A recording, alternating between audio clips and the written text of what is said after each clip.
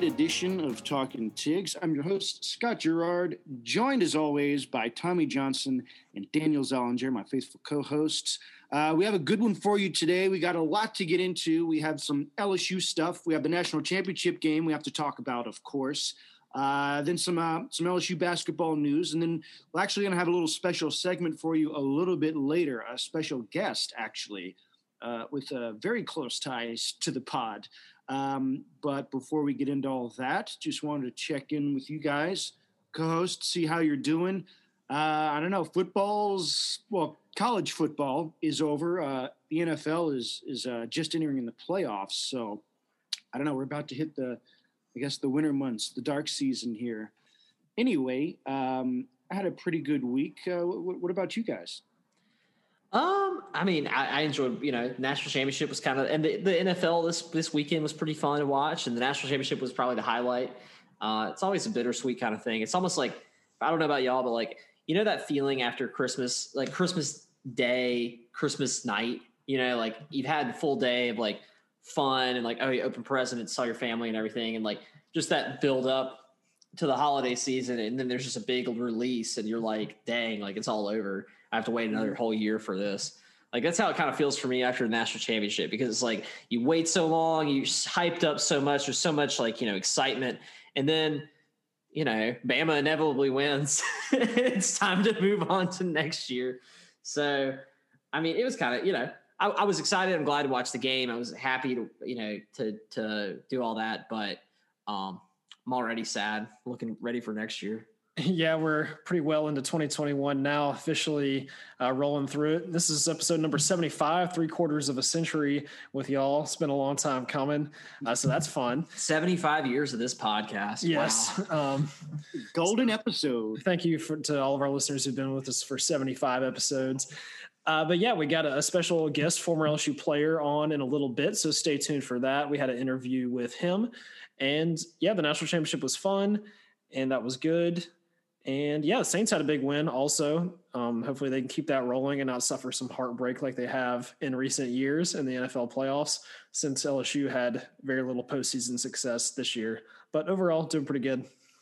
Yeah, I think LSU probably could have had postseason success, if they'd have played a bowl game. But they put themselves in timeout.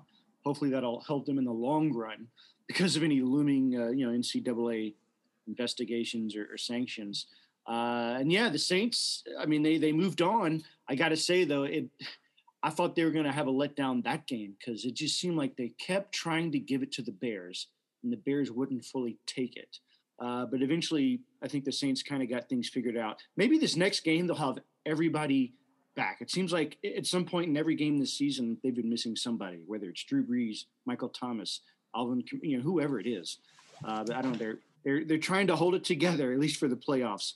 And I got to agree with you, Tommy. There's this post-holiday letdown. For me, it's usually January 2nd because it's you're just crossing the finish line from the last year, and those last couple steps, you're already into the next year. And it's you got to go. There's no time to stop. Just keep going. And it's just, I don't know. It's you got to take decorations down. You're still that's always sad, too. I hate doing that. And then you find wrapping paper underneath the couch and just oh. But it's one of the best repurposes, and I feel like it's kind of a more recent thing. My mom does it.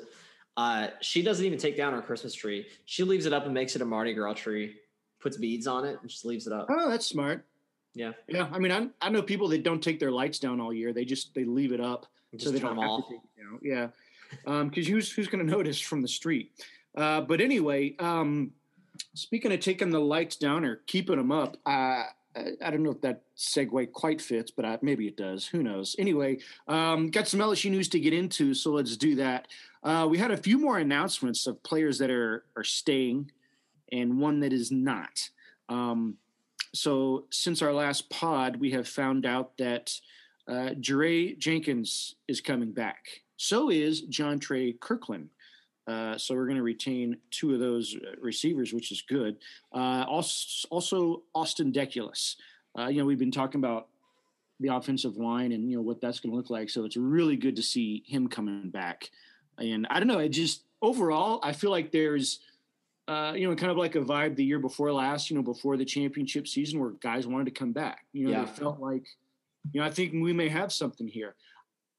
Maybe they do, depending on who all comes back and stays healthy and whatnot. But I feel like if the players, are already buying in and wanting to come back, that can't bode anything but well for LSU. There was one player that is not coming back, and that would be Ray Thornton. He I guess is entering the transfer portal, right? Yeah, he's not coming back basically. But he had an okay year. He had some action this year. Maybe it was probably not as much as he wants it though. He had some stats, but it just from what the stats look like, it didn't look like he played a lot. But it's because maybe Jabril Cox came in and just kind of owned the middle spot. But that's who's staying, that's who's going. But we also had a commit for I forget which year it was. Daniel, do you know? He's in the class 2022, actually. 22? Okay. Yeah, cornerback Jadarian Rhyme. We actually have had a pretty decent amount of 2022 commits in the past. He's up to like number 6 or 7 for the Tigers so far. But yeah, we were a bit thin on corner commits this past year, so I think it's good to start building that at this point. And it's kind of weird because we just wrapped up everything with the signing day, and then the cycle never really stops. We're just rolling straight into the next one. So there's the kids that just keep on it coming. Mm-hmm. Yeah, they do. And he's a good one. He's a good 4-star cornerback. It's weird to hear that LSU's had trouble, getting some cornerback commits because that's never been the case. Usually we have too many and they transfer out. But anyway, I don't know, guys. I don't know if it's completely done. I don't know if that covers everybody. But like if things stay as they are, I think we're looking at like 20 of 22 starters that might be coming back next year, which is really good. Almost the polar opposite of us having 19 of 22 starters. Yeah. Exactly. Gone after the championship year. So I don't know. We still have some more coaching pieces to put in place, but I don't know. I think that's a very good positive sign. Like I said, if these guys are all wanting to come back, I think that bodes well, as opposed to, a bunch of like a mass exodus, which could, maybe suggest different writing on the wall. But I don't know. I think that's really good. There's going to be a lot of good set pieces in place for Jake Peetz and DJ Mangum, and then whoever else ends up grabbing the DC spot. But right, it tells you that the well hopefully is not completely poisoned. LSU. And the locker that he hasn't lost in the locker room. I think that's I think these are all big moves for Coach O. Yeah, because during the season we had all sorts of problems with opt-outs and people getting upset, whatever. And then so a lot of people, I think the general consensus was, a lot of people might leave. And then we're almost like starting afresh with the true freshmen that we were playing at the end, and that the upperclassmen were going to just dip out and say like, we don't want a part of this anymore. But for them to stay and compete for those starting jobs, it seems that hopefully the fire is still burning, at least in a good portion of the LSU player base. I almost, a lot of rumors were that it was actually even worse than that, that we were going to have freshmen. And we do have Eric Gilbert leaving, and there's the rumors of BJ, but I don't think he's going anywhere now. That's kind of calmed down, I feel like. But regardless, I thought worst case scenario, we could have tons of talent just evaporate, especially with the way that, and I still don't really understand how all the COVID transfer rules work now. I don't know if anybody does. I think they just make them up. When you enter the portal, they make up a new rule. But regardless, think back to maybe, 5th week of the season, 6th week of the season. If you would have told me, it's going to be so bad, we're going to be in so much of the dumpster, we're going to lose everybody. Anybody who's draft eligible is gone. All the top players who are underclassmen and could go are either opting out or transferring. I would have been like, okay, I guess that could happen. That makes sense. But it's interesting to me that, that after the firing of Pelini, and then now the hiring of Peetz and Mangus, there's been just an absolute deluge of people saying, "Oh, I'm back. I'm coming back." No, me too. Hey, I'll see you there next year as well. Like you said, Scott, it reminds us of the 2019 offseason. I don't know if I wonder how, and we've talked about this before. A lot of these hires are kind of in the books already. Coach O has a person on his mind. Oh, we're going to hire you. You get through your NFL season, we'll officially announce it. Who knows? They might have been in talks with Pete's and kind of knew he was the guy. In fact, actually, I heard on an interview today with Coach O that they had been talking to Joe Brady almost throughout the entire NFL season, just keeping in touch with him and saying, who do you think, like, who's your go-to guy, stuff like that. And so who knows, maybe Pete's and Mangus were kind of the guys that everybody knew about maybe that was our pick in November or in, October, something like that. And if that's true, then I can totally see where, almost like when Joe Brady came in and was like, look, we're switching everything. The offense is going to, we're going to change everything and make it revolutionize the LSU offense. I could see where some of these players like a John Trey Kirkland is like, well, I want to be part of that. Let's see what I can play in that. I found it interesting also in that same interview that I heard today, Coach O, he didn't say what we've all been thinking, what we all kind of complained about or mentioned during the season, but he kind of alluded to it. He said, they asked him about the Pete's hiring, and he said, well, with bringing them in, we're going to go back right back to the 2019 style of offense. We're diving headfirst into it. I think a lot of the fans are going to be happy about it, which, like, it doesn't mean that because I think if you'd asked him during the season, he would have said, oh, we're still doing the same thing. We haven't changed it. Insminger called the plays and everything like that. But, when you say, like, hey, I think the fans are really going to like it next year, we brought in this young blood, you're kind of saying it. And, what the 2020's gone, it's past that season. You can't take it back.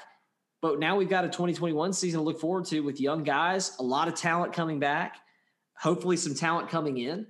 Who knows? It's a new year. Mm-hmm. Yeah. And as far as like him saying, they're going to be excited, we're going to bring the old offense back. As soon as you said that, I was thinking, all right, that's awesome. I didn't think from what we were told, we didn't think it was going anywhere. Well, exactly. That was right. But it's like, I think what's also what he probably would like to say, but he can or can't promise is like, that a big part of that offense was, who we had at QB. And that was just a guy that they could trust to make those plays. And I think maybe next year, it's either going to be Miles or Max. I won't completely count out TJ, but just based on this year and just expectations going into next year, I don't think they would have the same season as Joe Burrow, but they wouldn't have to. They would just have to have, at least half as good, probably. I mean, look at what Mac Jones was able to do. Yeah. Like, I don't think going into this season, I don't think anybody would have predicted Mac Jones to be a Heisman finalist. Exactly.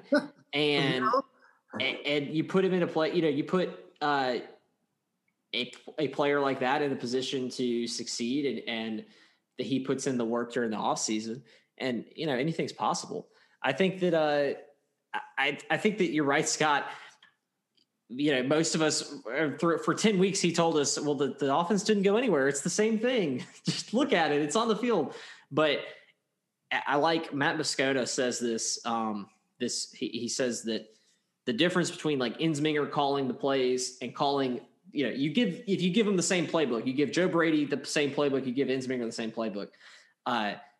Insminger, it's like learning a second language. Like, you're never going to know Spanish if you're an English. If you grew up in Louisiana, you're never going to know Spanish as well as you know English. If you grew up speaking English in your house, it's the same way for Insminger. Like, you could teach him all the air raid, RPO, spread, all that kind of stuff.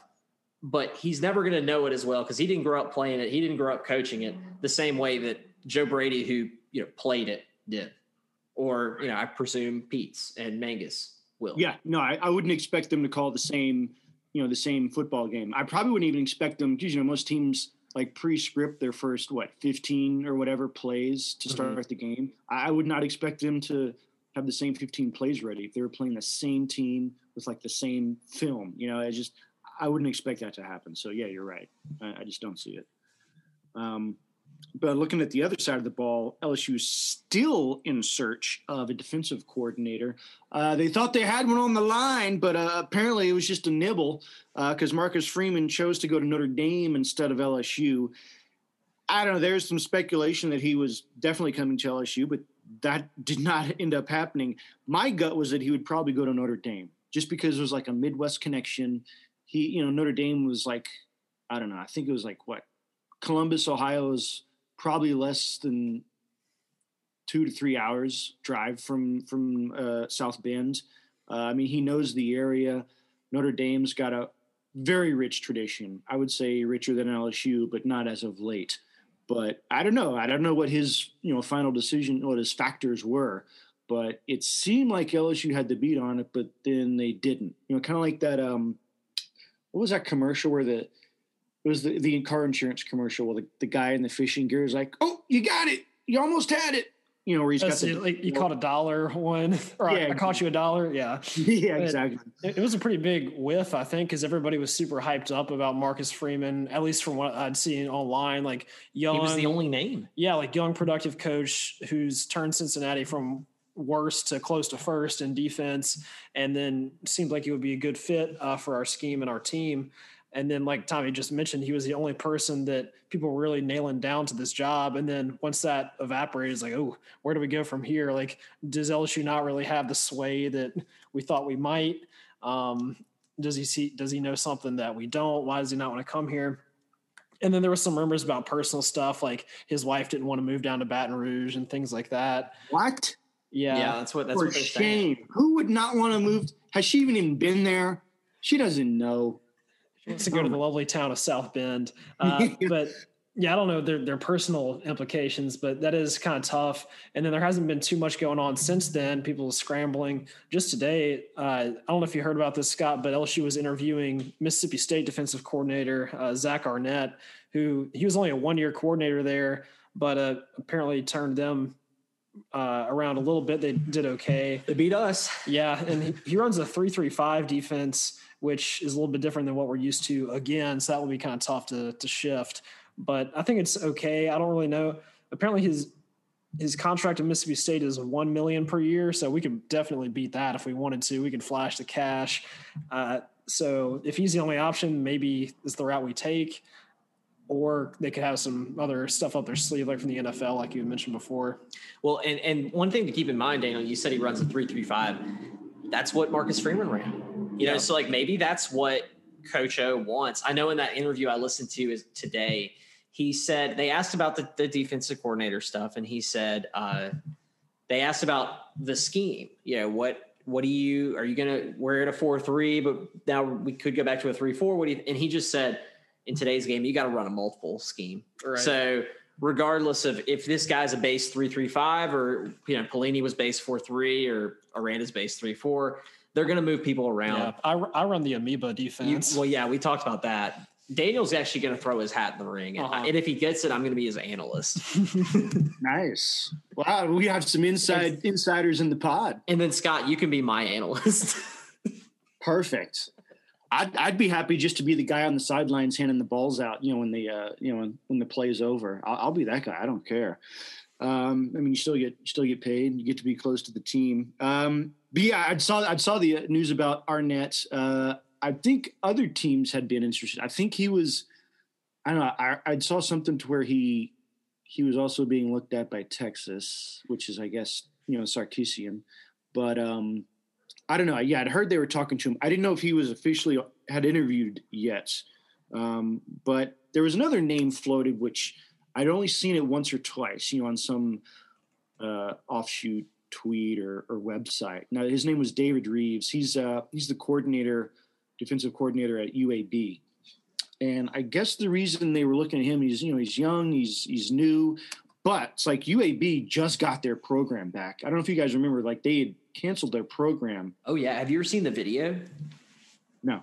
there's this video. It's crazy to watch. There's this video where some suit comes in and he's like, I'd like to announce that you will not be playing football next year. Like they had him. It's a weird thing. All these players just sitting in the auditorium and the guy just walks in and he's like, no more football. And these upperclassmen get up there like, man, I committed to this school. Like I've been here for 4 years. What are you going to do? You're going to take that from me? I worked. And the guy just like stares blankly at them. Like it's a very awkward, upsetting video to watch. But I would imagine so. And they have full reason to feel that way. And they probably sent the wrong person in. He sounds like some guy, some actuary. Yeah, that they sent in to close down a company. I don't know. He just, sorry, you're losing your job. Here's your severance. And then it's cut and dry for them. But yeah. It's like that movie with George Clooney, Up in the Air. Yeah, exactly. But they just got their program back, and he already had them back within like, I think it was like a top 50 defense within like 2 years. This is just top 50. There's SEC programs that aren't in the top 50. So I don't know. It was just another name that I saw. I haven't seen anything about him interviewing, but it was someone tossed the name out. That'd be good. Like how many people, like, let's be honest. I'm excited about Jake Peetz coming in, but not really a household name, right? Like compared to other people that have come through or that we've probably looked at or wanted to come here. But I'm happy with that. I think next year LSU fans will be also. But, as far as a defensive coordinator hire, I'd be fine with the same thing. Some name that maybe not everybody knows or can get excited about, but that doesn't matter as long as they kind of shore up the defense as best you can in today's, college football offensive world. But got something to keep an eye on because LSU is obviously taking its time to make the right hire, which is fine. But, the longer they wait, the more guys come off the board is what I'm getting at. So I think they need to pull a trigger quickly. Like you said, if they're waiting on a guy from the pros, I don't know, maybe so. But even still, it's like, after this weekend, some more guys. Point, who's gonna be in the AFC or NFC championship that wants to then leave that team to go to LSU? Right. Unless it was like I don't know, somebody like Dennis Allen who, he's like, the pros are great. I did what I wanted to. I want to go back and coach college. I don't know, maybe not, but still, it was just, it's like the clock's ticking. Basically, LSU is on the clock. And one final thing to keep in mind, you're right, Scott, the clock is ticking. LSU starts like not informal practices next week. Like they're not going to be on the field. They're not going to be, no pads, none of that. But like they're in the football ops center going over stuff. They call it football school. They start that on Monday, I think. The fall, not yesterday, but a week from yesterday. That's crazy. It never ends. No, it doesn't. It does not. Because then like in another few weeks, we have National Signing Day. So it's non-stop. And then not too long after that, spring practice, and then the L game, and then boom. Now we're back in I think we're approaching episode 100 at that point. But I did want to get to this special guest we have, but I think we should talk about the national championship game because that happened last night. And I don't know, at first it looked like it was going to be a good game back and forth. Alabama scored, Ohio State scored, Alabama scored, Ohio State. It looked pretty even.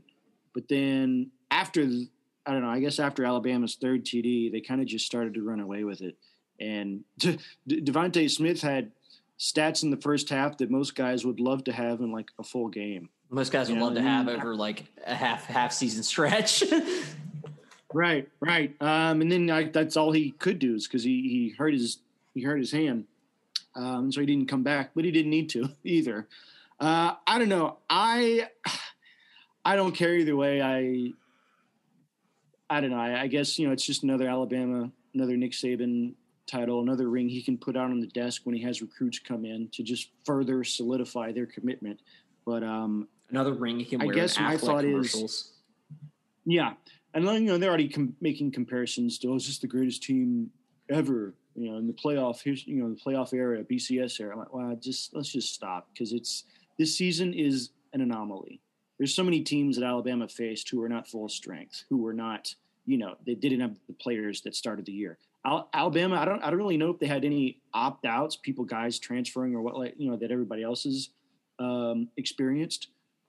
But maybe that's the one team that, people just don't, because it's Nick Saban and you're guaranteed to be in the postseason in some form.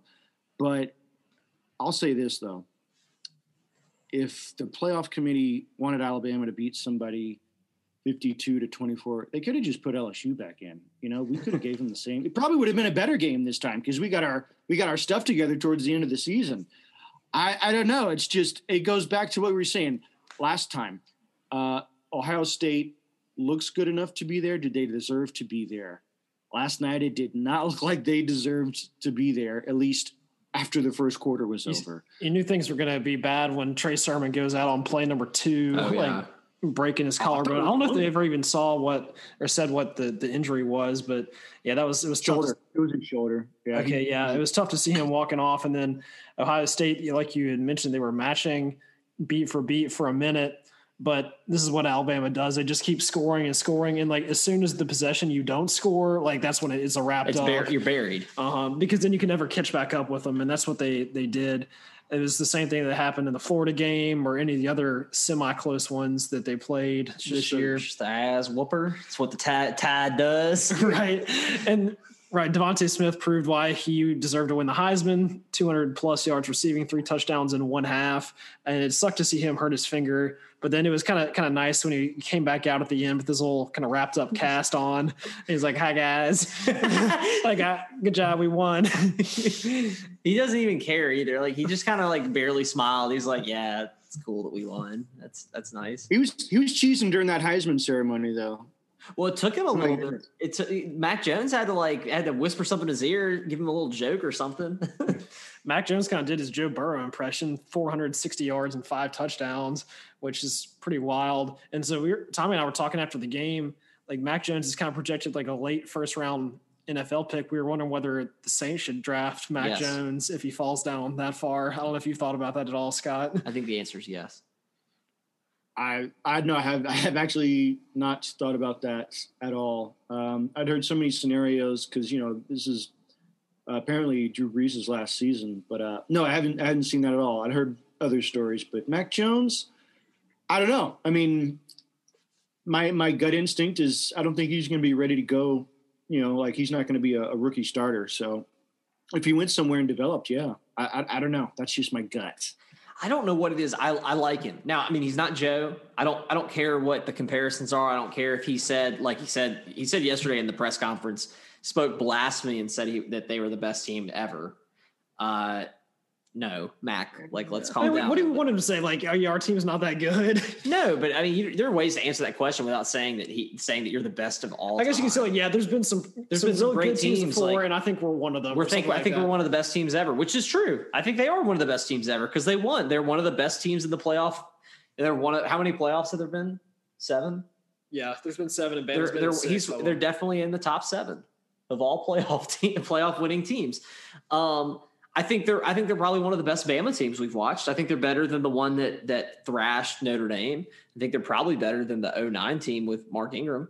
I guess it's not a playoff team, but regardless, I will say, as far as Scott, you said who could have been there? Who could have did Ohio State deserve to be there? If we wanted the team to lose 52-24. Well, I'll do you one better. You said LSU.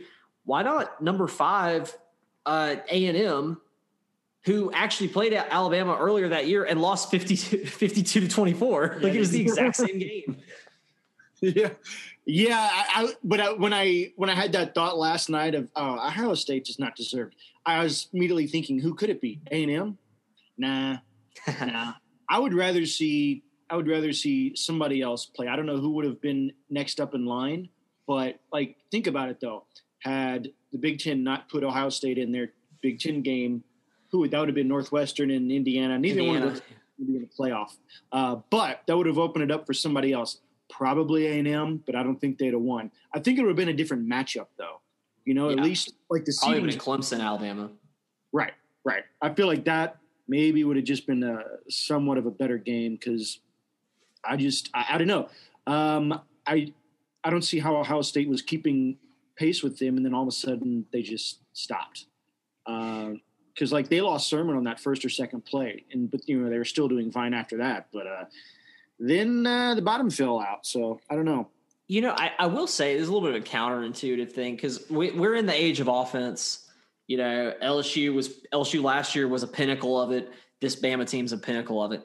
I mean, at this point, these teams can score at will. The rules are set up for it. You saw the Skalski targeting play in the Peach Bowl game or whatever the playoff game was against Ohio State Clemson. You saw that and that takes out a dynamic playmaker for Clemson's defense. Then you saw it for Alabama where Battle goes out, and so the rules are set up for offense. It's the time of offense. But I will say I almost think that yesterday was almost decided as a defensive game because when you think about it, I mean, I thought Bama's defense looked really good. Yeah. Now they didn't. Now they gave up 24 points, which 10 years ago you would have said, "Oh wow, Bama gave up 24 points. What a bad performance for their defense." But when you think about it from the perspective of where we are right now, Bama had like 4 or 5 like really really good defensive stops. They held them on that. There was like the one like. On the targeting play, it brought them down to like Bama's red zone and they held them to a field goal. And then, there were a lot of good 3 and outs that they forced. And these days with the way offenses are, and when you have an offense that has the Heisman Trophy winner, Najee Harris, Waddle's doing things. He's standing around and Mac Jones is throwing the ball and Mechie, who I think is going to be the next great one in Alabama. When you've got all these people, all you need to do is make a few stops. And then like Daniel said, it's dominoes. If Alabama gets 4 stops in that game, then they win the game handily because no matter how many times Ohio State scores, Alabama's probably got them by 3 scores. Yeah, the Chris's were swarming last night. Christian Harris, Christopher Allen, and Christian Barmore. They were all like Barmore had 2 like big sacks that I remember. Chris Fowler. Chris Fowler on the call. He was doing his thing. And they just got so many plug and play players. Like they got true freshmen in there starting in the national championship and making plays. It'll be there for 2 more years at least. Probably 3. Yeah. And so this is, I was looking it up. I was surprised this was only Saban's second undefeated like national championship winning team, but they look posed to do it, or posed, same thing, to do it again next year. And we can only hope that someone else will put up a little bit better fight. What about, I think we just have to address it because we talk about recruiting a lot. What about how 4 out of 11 defensive starters for Alabama come from the great state of Louisiana? Yeah, they flashed the graphic like where everybody was from, and it was like Baton Rouge, like Scotlandville, like all 3 like in a row. Yeah, but and then on the flip side, on the starting offense, 2 out of 11 are from Louisiana as well. You got West Monroe and Amy. Right. They can't keep getting away with this. Yeah, I mean, Ed Orgeron, I mean, he's done his best to try and put a fence around Louisiana, but I don't think it's you can't make it airtight, because some of these guys just want to go away, like maybe they didn't have any dreams growing up of going to LSU. They just want to play, or maybe they did, but Nick Saban comes calling. Like, how do you turn that down? Like let's say you were the star quarterback coming out of whatever high school you went to, and you said, "Oh yeah, man, I love LSU," but then you went, you took a visit to Tuscaloosa because Nick Saban wanted to offer you. I don't know. It's like, I think it is a hard one to turn down. I mean, I don't think that you can't really fault anybody for choosing to go, but the stat that blows me away, and which I think just cements him like to have pretty much the best recruiting class ever each year. Mm-hmm. Well, not ever, but like that's why he's the best recruiter year in and year out. Is I think since 2000, every player he's coached has won a national title. Are you there were serious? some, yeah. Even after he left LSU, there were some guys like at his very last year that just came in that won in 07.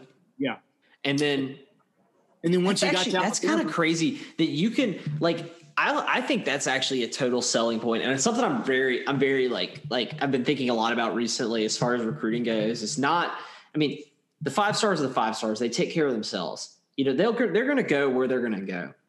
But sometimes there's like that 2-star, that 3-star guy who he's probably not going to go to the NFL. You know, he's going to have to, and he'll make a difference, but he's not going to be a star, or, you know, maybe a full-on starter or a star player, but he's still really, really good. And how do you convince that guy to come and he's going to be a guy who stays 4 years. And if you can basically promise him, look, man, you're going to be there for 4 years. You're going to get an education for free. You're going to be part of this team. And every single player that I've coached since 2000 has been part of a national championship team at one point in their college career. Since before you were born. Yeah. Like, how can you turn that down? That's an incredible stat, Scott. I can't believe you don't hear that much. It's the first time I've ever heard that. Really? No, I'd heard it before, and I did a double take when I heard it. So I started looking at the years, and it makes sense. That's the real trust the process. Right. You know what I mean? Like that's what I would say is like if if you're a player coming out of high school and Alabama's losing their offensive coordinator. Yeah, I thought I was going to play with Sarkisian. It doesn't. Don't worry about it. Yeah, you're going to be fine. Although I do think it's a downgrade to go from Sarkisian to Bill O'Brien. That's just me. Yeah, I mean, I don't think the offense or the team is going to downgrade, but be that as it may. Well, I did want to touch on some LSU basketball stuff because they had a pretty interesting week, pretty interesting couple games since we did our last pod. They had a really good game against Georgia, which actually went into overtime. They ended up winning 94-92. And then they were supposed to play Missouri this past Saturday. That game got switched out again, I think, due to COVID related issues. So they swapped in Ole Miss, and then they just beat the heck out of them 75-61. So, I mean, Will Wade's still on track. And they actually picked up they did lose. It was interesting. They lost a transfer, Charles Manning, who, last year he was like the only guy that was competent enough to, play defense consistently. But he's transferring out, but then, it's like easy come, easy go. Now they've got a transfer in from San Jose State, a guy named Seneca Knight. I don't think he's not going to be able to play until next year, but still it's just, replace one with the other, I guess. But I don't know, did you guys – I didn't get to see any of the games myself. I just kind of followed as much as I could, saw some highlights of it. But, the game against Georgia, I don't know. I think typically that would have been a game that, LSU a few years ago probably would not have held on to win. But Will Wade's got some – he's got some players with him, man. He's got some players with some fight. And, I don't care if they win by 2 points in overtime against Georgia. A win's a win. And now I think they're up to like number 14 in the country as far as ranking. So LSU basketball is sitting pretty good, right? Yeah, I watched the Georgia game, at least the latter part of it. That's the last half and the overtime? Yeah, it was super exciting down to the wire. Probably a little bit closer than it needed to be since Georgia's not exactly the power of the SEC in basketball. But Javonte Smart and Darius Days made some clutch buckets late to seal it. And then there was a lot of free throws going on. Thankfully, we made most of them. And Cam Thomas had the clutch free throws. Yeah, Cam Thomas was just scoring over and over. He's still one of, I think, like the top 10 players in the country in scoring offense. Although he did get hurt in the game against Ole Miss, which is too bad. He hurt his ankle. So he's, I think, supposed to be game time decision for the next one coming up tomorrow, Wednesday, against Arkansas. So hopefully he can go. And if he can't, then he'll be back soon. But yeah, Charles Manning, losing him is too bad since we were already a little bit thin. Sharif O'Neal hasn't played the past couple of games. He's been injured as well. But if LSU can keep picking off kind of the lesser opposition and building their cohesion, then I think they're poised for a pretty good run at this point. And they're definitely still exciting to watch. They score a lot, so that's always good to see. It's true. It seems like they've just got pure shooters now, like, just with Smart and Thomas. Even Watford, like, I mean, he's hitting a lot from outside the arc too. It's just, I feel like they've got some guys that can just hit some shots. They didn't have to be all the inside game. Having said that, unless you guys had anything else you wanted to toss out there, I wanted to kind of usher in this new segment with our special guests. And now we have a special treat for you here on Talking Tigs. We actually have a former Tiger here to talk with us. His name is Mike Duplantis. He played back with the Tigers way back when in the late 80s, early 90s. He's actually Daniel's uncle. So, Daniel, do you want to give us an intro to who our special guest is here?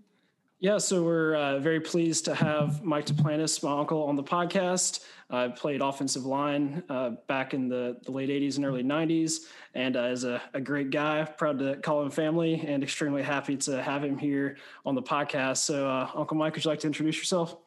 Sure, yes. Good day, everybody. Mike Duplantis. I'm originally from Baie-Lafourche, which is south central Louisiana. I went to high school at Central Lafourche, which is located in Matthews. I still live in the Bayou region today, so born and raised, and went to LSU from 1988 as a freshman. Was redshirted. Was able to had a few injuries, but anyway, wound up playing.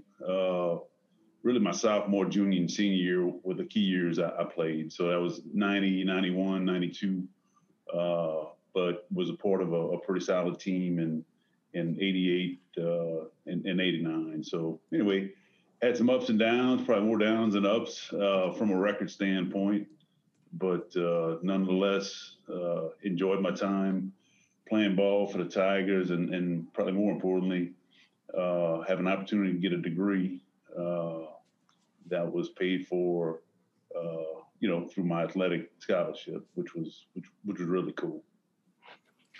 Yeah, that's real special that you got to do that, and I'm sure you made all sorts of friends and memories that you've had for forever now. Oh, absolutely. Yes. So are you an active member of like the L Club? Like, I don't know too much about it because obviously I'm not an athlete, but I know I feel like they reach out a lot to, the different athletes, and there's some perks and stuff along with that. Yeah, it's so the L Club, you can join and be you pay an annual fee, or you can be a lifetime member. But anybody who has, the way I understand it anyway, I'm probably not the most educated on it, but the L Club, anybody who's been affiliated with any of the sports at LSU over time. So it could be a gymnast, or you could be a trainer, a manager, just tied to the program. So they have many activities throughout the year. Probably one of the ones I'm involved with most is prior to the home football games, a few hours before the kickoff. There's an area, I guess it's on the west side of the Pete Maravich Assembly Center. I think it's the basketball ops area or something. They set up a nice tailgate inside for all the members, and it's always nice to be able to go in and see a lot of folks, in school with back in the day, whether part of the either could have been the baseball, basketball, football program, gymnast, volleyball, and just seeing people you hadn't seen in some time. So it's a nice, as you mentioned, a perk of being tied to LSU athletics. Very cool. I know that I got to tour the Football Ops Center about a year ago right now, right after the national championship. And Verge Osbury was showing us around, and then he was talking about like, this guy's an L Club member, this guy, I saw him at the L. So I was wondering about that, But that's cool to hear. Yep. Yeah. So Daniel, you had a few questions that you kind of wanted to get into. Kind of what you got? Yeah, it's nothing like super formal, but I was wondering if you had anything that kind of stood out to you as like your favorite game or maybe favorite memory as a player when you were at LSU. I think favorite memories, it's probably not as much tied to maybe a necessary game. Back in those days, so again, late 80s, early 90s, if you were on, and we're just talking football here, if you were on a football scholarship, you lived in a dorm room unless you were married.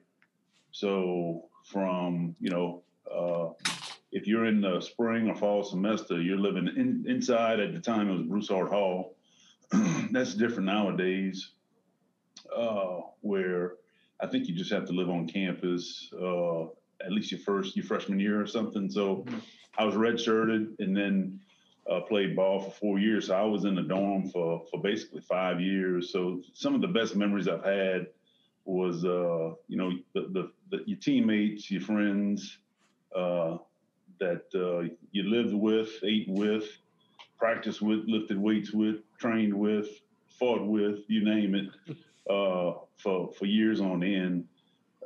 It's very much like a family. You can't get away from each other. So, yeah, you make the most of it. So probably some of the best things are the memories that happen, as teammates living together. I think that's probably I was with a couple of teammates over the weekend duck hunting over in Mississippi for a few days. So, lifelong relationships get forged in the locker rooms, but also back in the day for me in the dorm rooms and what have you. Yeah, that's probably changed a lot because, like you said, I know that they have rules now for all LSU students as far as where you can live, your freshman year or whatever. But I know a lot of the athletes, especially when they're older, like when I was living at an apartment complex last year, we had a few football players living there. So it feels like they probably have spread out a lot more. Mm-hmm. Yeah. And then, so you mentioned your teammates and your good friends. I know you're really good friends with former player Kevin Mawae, who just got Hall of Famer. Yeah, just got inducted to the NFL Hall of Fame in 2019. And you were able to go to that ceremony, right? Yes, I was. Yep. Kevin invited quite a few people, played high school ball with, college ball, and professional ball with. So it was really, I was really honored to have been invited by Kevin and his family, and a very special weekend over in Canton last year, actually 2 years ago. It's going quick, but Kevin was one of those special guys in many regards, but as far as a football player, straight out the gate, that there was no question there was something special about him.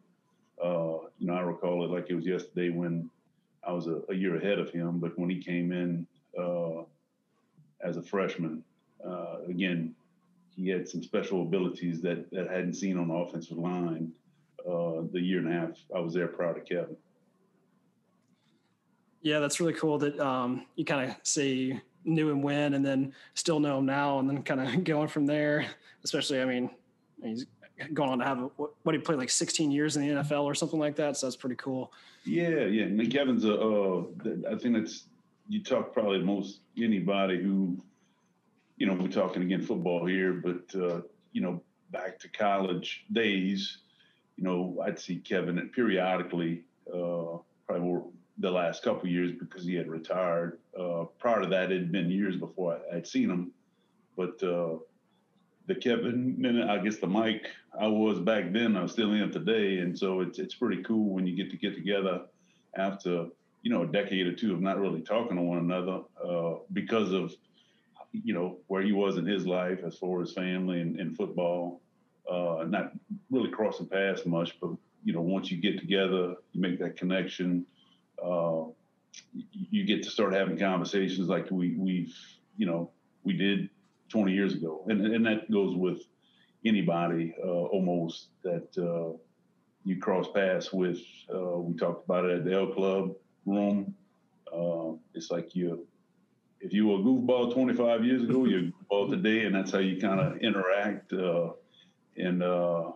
So anyway, it's all in good fun. Yeah. Uncle Mike, I wanted to ask you because, I think he had a distinguished career. I think at one point he was like the head of the NFL Players Association or something like that. Yeah. So, and you're saying he just, there's something special he would do on offense, but like, is him as a person, like, was there just something about him as a person, like some leadership quality? Cause you think at the college level, at least Division I, especially now with, SEC and LSU, it's like the level of players for that is one thing, but then, there's something that would set each one, that set somebody apart from the others. It just seemed like maybe he had that it factor, whatever that was. Like, was there something about him as a person that just made him a better football player, or like made him, like a leadership role? Well, I'd probably go in a couple of different directions, but first one, as far as athletic ability, Kevin was a guy, again, I was a year ahead of him, but he came in, as a 17, 18-year-old young man, probably 6'4", between 6'4" and 6'5", 230 pounds. As an offensive lineman, he didn't look like much, but once you put pads on him, the athletic ability he had was just at another level. The guy had hips and just could move so well and get in front of you and get around you. So, again, first full pad practice, this kind of gangly looking guy he never played on the ground. He always played on his feet, that's athleticism. So that athletic ability is one thing. I think his leadership that I guess I witnessed was around. He had a purpose from the get-go. He loved football and still loves it. I know he's still coaching. He was at Arizona State. I think he has a new position. I could be wrong. Yeah, I think he just got. LSU. I don't know if he was promoted or he's the offensive line coach at Arizona State with Herm Edwards, right? Mm-hmm.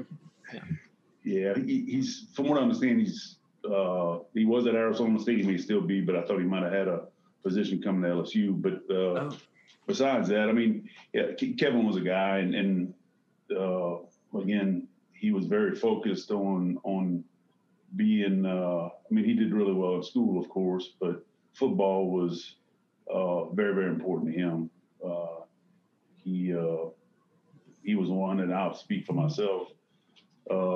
Used to go out and have a nice time and work hard at football, and probably not as hard as I should have with the books. But Kevin was a guy that he took it all in, and he didn't. Again, his focus was football, books, and he wasn't one that probably you would see out very much in Tigerland.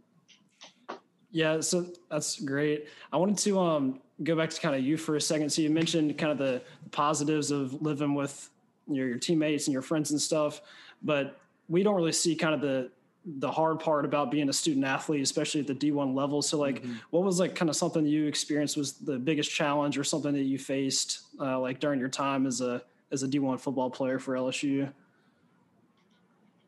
I guess I had always taken it for granted. You put in a lot of time, obviously. I think everybody knows during football season, you go to class and then you go to practice, and first off you get taped, and you go watch film, and then you go to practice for a couple of hours, and then you come back, you eat, and you probably have a little more film to watch. So the fall semesters are always busy. However, you don't talk about spring semesters as much, which a lot of training takes place in the springtime, and kind of where I'm heading with that. The tough part for me, not being I enjoyed my college experience from start to finish, and with that the books. I didn't do the best in the classroom. I did okay. I graduated and what have you, but you have to be a very disciplined person to do well in the classroom with the load you had on you from the football program. And Also, enjoying other activities takes time away as well. So I would say the toughest thing, Daniel, was just being disciplined to do well in everything. And probably there's some semesters that I succeeded more so than others. But again, in the end, my game, and I could tell a little story real quick. When my focus was clear, when I got to LSU, freshman camp, you start as just freshmen, and for about a week and a half, and then the upperclassmen come in, and for 2 days, and that's normally early August. And back in those days, we didn't have cell phones or anything, so it was I was very close and still am with my parents, and I would call home and report in on how things were going. So first day of 2 days, the upperclassmen came in. I called home, and my dad was real anxious. He, how did it go? And I was like, Pop, there's one thing for sure. He said, what's that? I said, I'm getting my degree. He goes, what you mean? I said, man, it's fast. I said, they fast and they strong. And I said, I know I can play, but I said, I'm not going to be playing at the next level. So I had that recognition right away of my capabilities. I knew I could compete and play ball at the Division I level, but the special ones, we talked about Kevin a minute ago, and there was others. They were just a step above, and that was cool with me. My focus was turned to, competing and training and working hard to be as good as I can be to help the team, but also I needed to get a degree because I knew the money I was going to be making after college wasn't going to be from putting my hand on the ground playing football. Yeah, that makes a lot of sense. I know that the athletes have so much on their plate and just managing all that. I don't know if I can handle it. It takes a lot of strength. Yeah, definitely. Especially, it almost feel like nowadays it's probably a little bit easier on the athletes because they have, they have the facilities with the special classroom in the back, and they have got all the internet stuff, and they can connect onto Moodle and do your class, on online and everything. But when you're going through it, you had to have your butt in a chair if you're going to be at class. You couldn't sign it on Zoom and say, I'm going to do it from my locker real quick. Right. So I can only imagine that was probably a little bit more of a challenge to stay on top of everything. No, it was, but I'd mentioned, we had talked a little bit ago about, if you were married, would be the only way you weren't, living in that dorm room.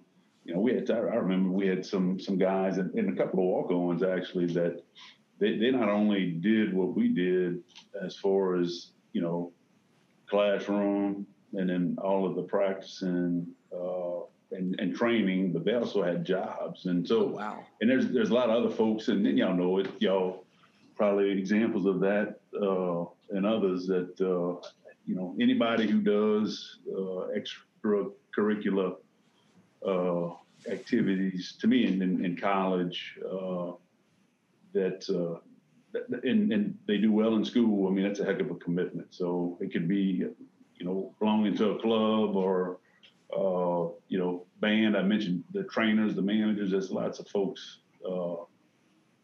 that put in a lot of time that, to me, don't make the athletes all that special. Mm-hmm. Absolutely.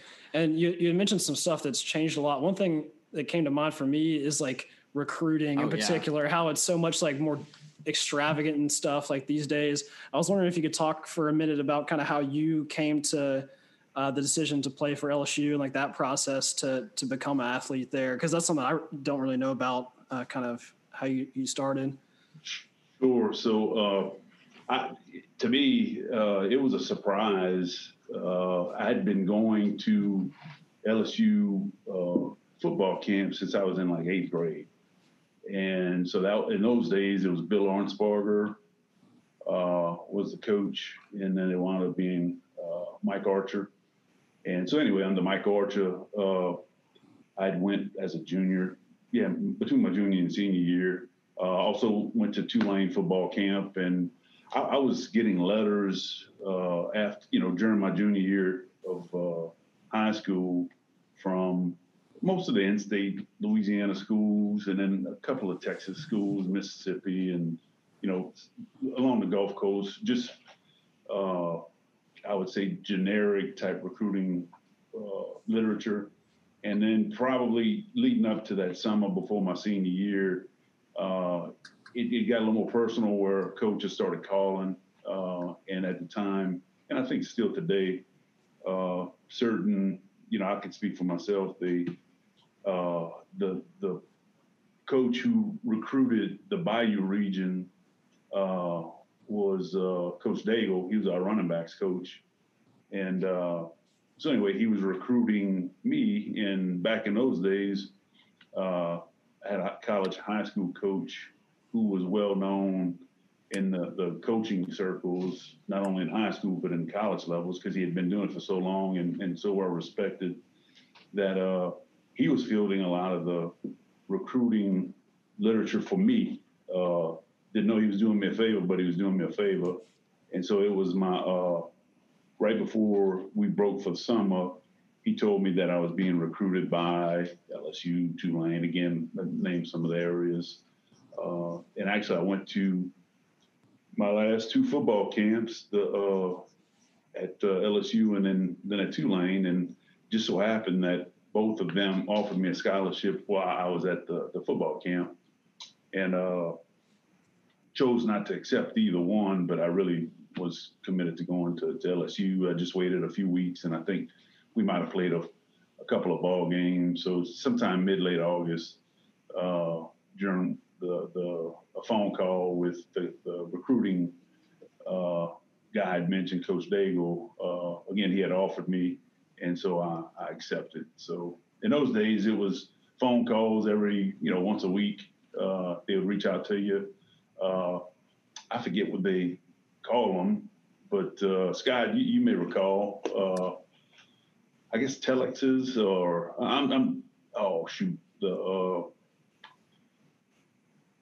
it was like an email, but it was a letter that was like a telegram. No, it's tele. I don't know. It's they would send them out like the coaches from, if they were playing at Tennessee or Ohio State or whatever, they would send them from the locker room. Anyway, yeah. No, I didn't know. Is it like a direct message or something? Something like that. Yeah. I forget what the hell they call it, but telefax or something. I don't know. Yep, I think that's gonna be as close as we get. But yeah, it was much more in person. Did not have all of the videos of today, all the social media and well, we had zero of that. So it was all. I owe a lot. I know to my high school football coach, Coach Bob Groh, who since passed, but he was he spoke for me, and that got them to look at me, and I earned it from there. But he gave me that opportunity based on his street cred when it came to the football circle. Yeah, it's a good story, and I'm glad it worked out for you. I know that Tommy Hodson, LSU quarterback great, played at Central Lafourche as well. Did you play with him in high school? No, Tommy was he was 3 years older than me. So I was in junior high when he was a senior in high school. And at LSU, was able to play 2 years together. We practiced together. I didn't play much at all my redshirt freshman year when he was a junior, and then his senior year, played a little bit sparingly, more so practice. But Tommy and I actually were next door neighbors, first cousins. So I'd of course been watching him as he went to LSU and played. And part of the reason I aspired to go to LSU was, Tommy being there and a couple other guys from the Bayou region that were playing there at the time that I kind of look to as mentors, if you will. So you kind of never really, you were kind of 100% LSU the whole time. You kind of, even though you said, you took some time to think about it, but even when you had other offers, you were pretty much sure you were going to do LSU. Yeah. And in retrospect, I wish I would have, I committed so early to LSU. I did not go on any recruiting visits. And I wish I would have just experienced it. Mm-hmm. So I just went on an official visit to LSU, which again, to your point, Tommy, when my sights were set on LSU and when they offered me out, that was it. So, but like I said, in retrospect, I probably wish I would have experienced a little more of the recruiting circle or circuit because I had several of my close friends and teammates that had did it, and they had some cool experiences at some different universities. Yeah, I guess, and also just see what's out there.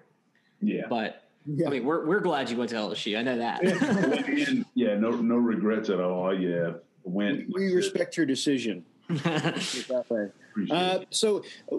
I know that you said Arnsparger was there. Like, he was at your junior year. That's when you started getting recruited. But it was like Mike Archer was there, like, as you got to LSU. Actually, it was Arnsparger was there when I went to football camps. It was his camps, and then he became the head coach in '87. Archer did, that is, and so I really got recruited by the Mike Archer era, and of course he was there. He coached in '87, and then I got there in '88, and he was there for 3 years until 90 when Holman came in. Correct. That is correct. So I thought, but I think your first year there, that was probably like the best year. Well, that was Archer's best year, that was for sure, because it was a good record. You guys, it was the year of the earthquake game. Yep. And first team I ever dressed out for. Oh, really? Yeah. So, yep. What a game to show out in. No, absolutely. So, I mean, you can talk about that if you want. I was just going to ask you because, you came in under one coach, but then, there was a changing of the guards, so to speak, while you were there.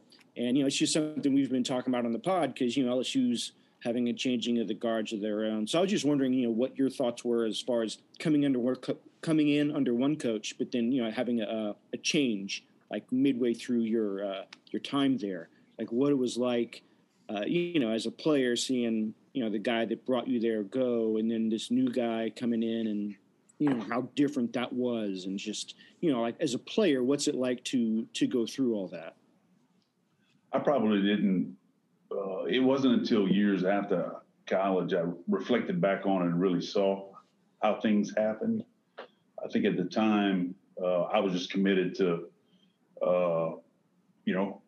being a solid teammate, and I wasn't transferring anywhere, which of the 25, and I'm going to get the numbers wrong, but the 25 guys that came in my recruiting class in '88, I'm going to say 12 to 15 of them weren't there at the end. They either transferred or just quit football altogether. So there were a lot of casualties, or there are casualties that happen with the changing of head coaches, but we also have position coaches that change frequently. I had 3 different offensive line coaches while I was there. So that could be problematic, but again, I was focused on, being as doing what I was supposed to do in the weight room, training, in the classroom, on the football field.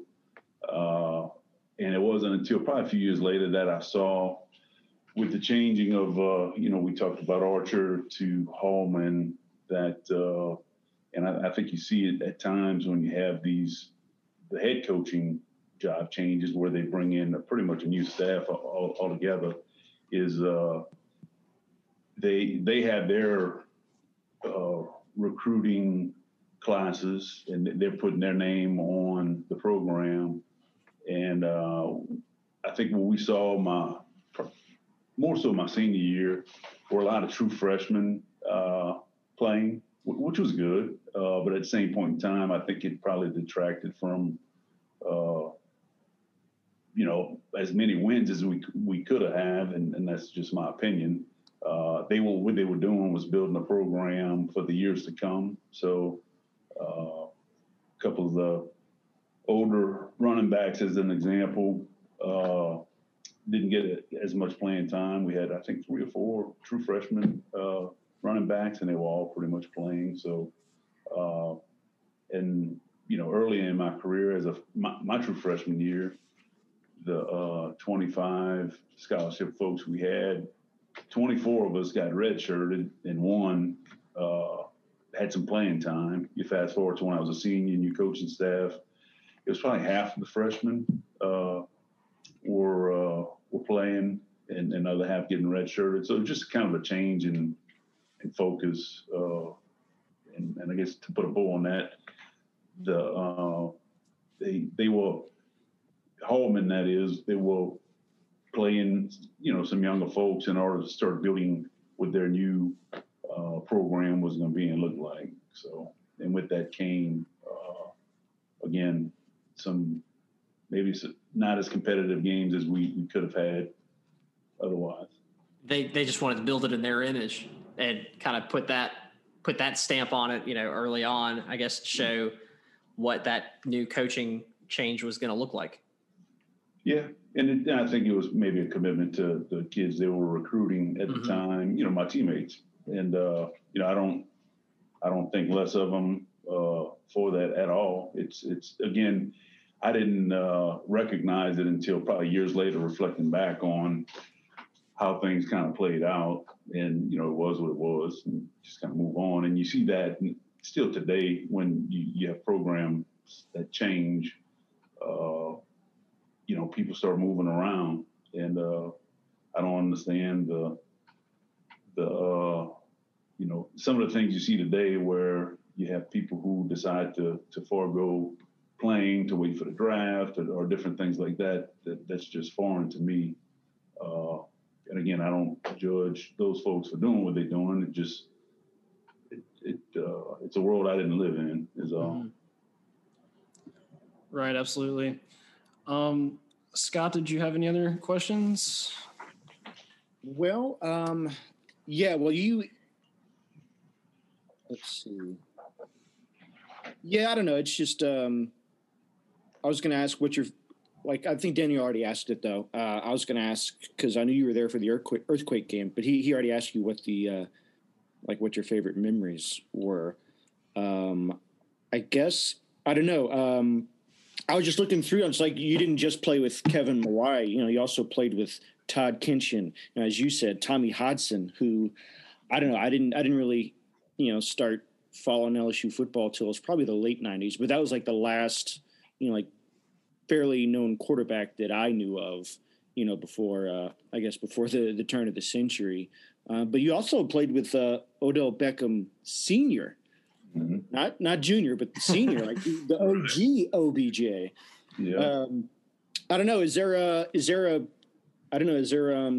story about any of those guys, or maybe some other player that maybe we don't know that was just that really stood out to you in your time there? It could be during or, well, yeah, I guess during your time there, either a funny anecdote or just just something that you took away from them with your time there. Yeah, no, I think it's probably when I was early in my career, the upperclassmen, they had a couple of them that kind of took me under their wing and looked out for me. And I didn't even realize it at the time, but it allowed me to do the same thing for hopefully others. And when I was a freshman, they had 2 guys, Clint James and Carl Dunbar. They were 2 defensive linemen that, again, just little things, little advice, time in the sauna, just, having conversations about whatever. But, me being a little 17-year-old kid from the Bayou, and, these guys have been playing for several years. and just taking time to just have a conversation meant something to me. And I had some other examples of that as well. So me trying to do the same thing for others was, people coming in and trying to find their way, trying to, I guess, like a better phrase, be a good big brother to somebody who's looking for one. And both of those guys have, went on to be very successful in different ways. Those are the type of people you see every 10 or so years. And again, it's like we talked about earlier in the conversation, you fall off in the conversation like you'd been, like you talk once a week to each other. Mm-hmm. I think you just gave me an idea for an all-male talk show too. Time in the sauna. I'm gonna talk to the SEC Network guys. If you're down, I'm. Well, I tell you what, when you have these two guys, and we used to bring the bikes. They had the exercise bikes. You'd also, the cardio. You'd pump your arms, and they had that fan, and they were bringing that bike in there and it made it extra hard, and then it generated more heat in the sauna. And I think part of it, they were trying to be good to me, but at the same point in time, they want to see how tough I was. So when you go get in the sauna and just sit there for 20 minutes, but get in there and ride a bike for, 5 minutes at a time or a couple minutes at a time. So anyway, to be fully transparent, I think part of it, they were testing me, but the other part, I passed the test and generated good friendship with those guys. That's awesome. I think we kind of covered it all, but I want also, is there anything you want to plug? I know you're high up with John Deere down on the Bayou. So, is there, if any of our listeners are looking for some implements, are you the man to call? No, actually do not call me. No, I work for a manufacturing unit, and we're not on the retail side of the business, but I appreciate the offer, but I think our local dealers spend enough in advertising to plug themselves. So it's all good, Tom. Very good. Well, we really appreciate you coming on. I forgot to mention at the top of the show that this is episode 75 for us on Talking Tigs. So that's why we wanted to have you here as big number 75 for LSU. So extra special there, and really enjoyed you being here, and hope all the best and appreciate it. No, thanks, guys. It's good visiting with y'all. And like I told you earlier in the broadcast, y'all picked one not very knowledgeable collegiate football fan, albeit, played quite a few years ago. But anyway, I appreciate y'all's time, and good luck with y'all's program. Well, thank you. Yeah, thank you, sir. And don't you worry about it. Whatever you feel like you lack in, as far as education, I think you more than make up with experiences, and especially the ones you just shared with us. So, thank you. All right, guys. Thanks, Scott. Tommy, Daniel, y'all take care. All right, thanks. So, Uncle Mike. Right, see you guys. Oh, wow. Man. What a great interview.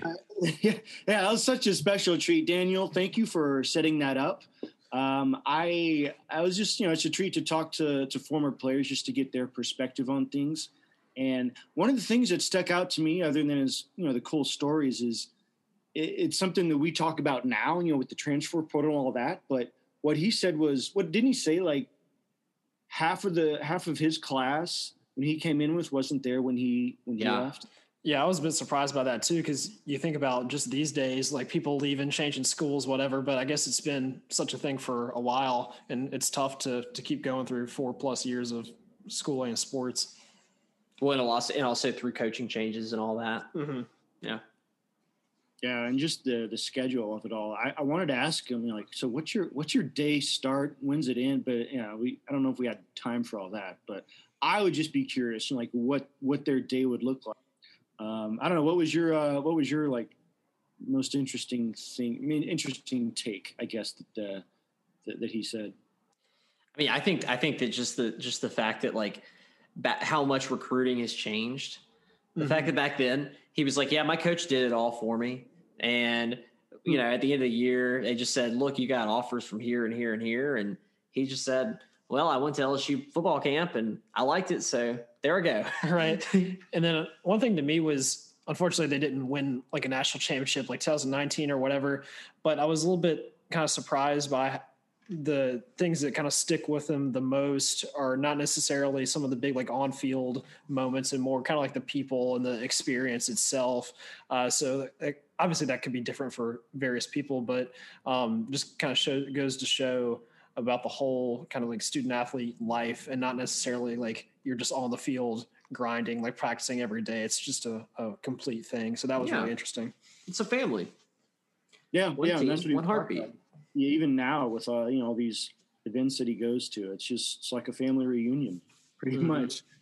Although I did think it was kind of cool that his first game he dressed out was the earthquake game, because just looking through the history, it's like how cool would it be to be part of these games with nicknames, the earthquake game, the bluegrass miracle, just whatever the case may be, but That's quite a game to come out, because I don't know what the biggest game would have been before that. Like what game before that has a moniker like that?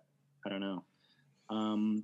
But I don't know. Do you guys have any other thoughts on anything before we maybe head out? I think that's good. 75 in the books. 25 more will hit the big hundo. Yeah, that won't be coming for another half the year, but looking forward to it. Yeah, maybe by episode 100 we'll know who our DC is. So let's hope so. Yeah, I'm gonna take the under on that. Speaking of, Tommy, I think you hit the over with the national title game, right? Like you said, it was going to be over 75. I think I did. Yeah.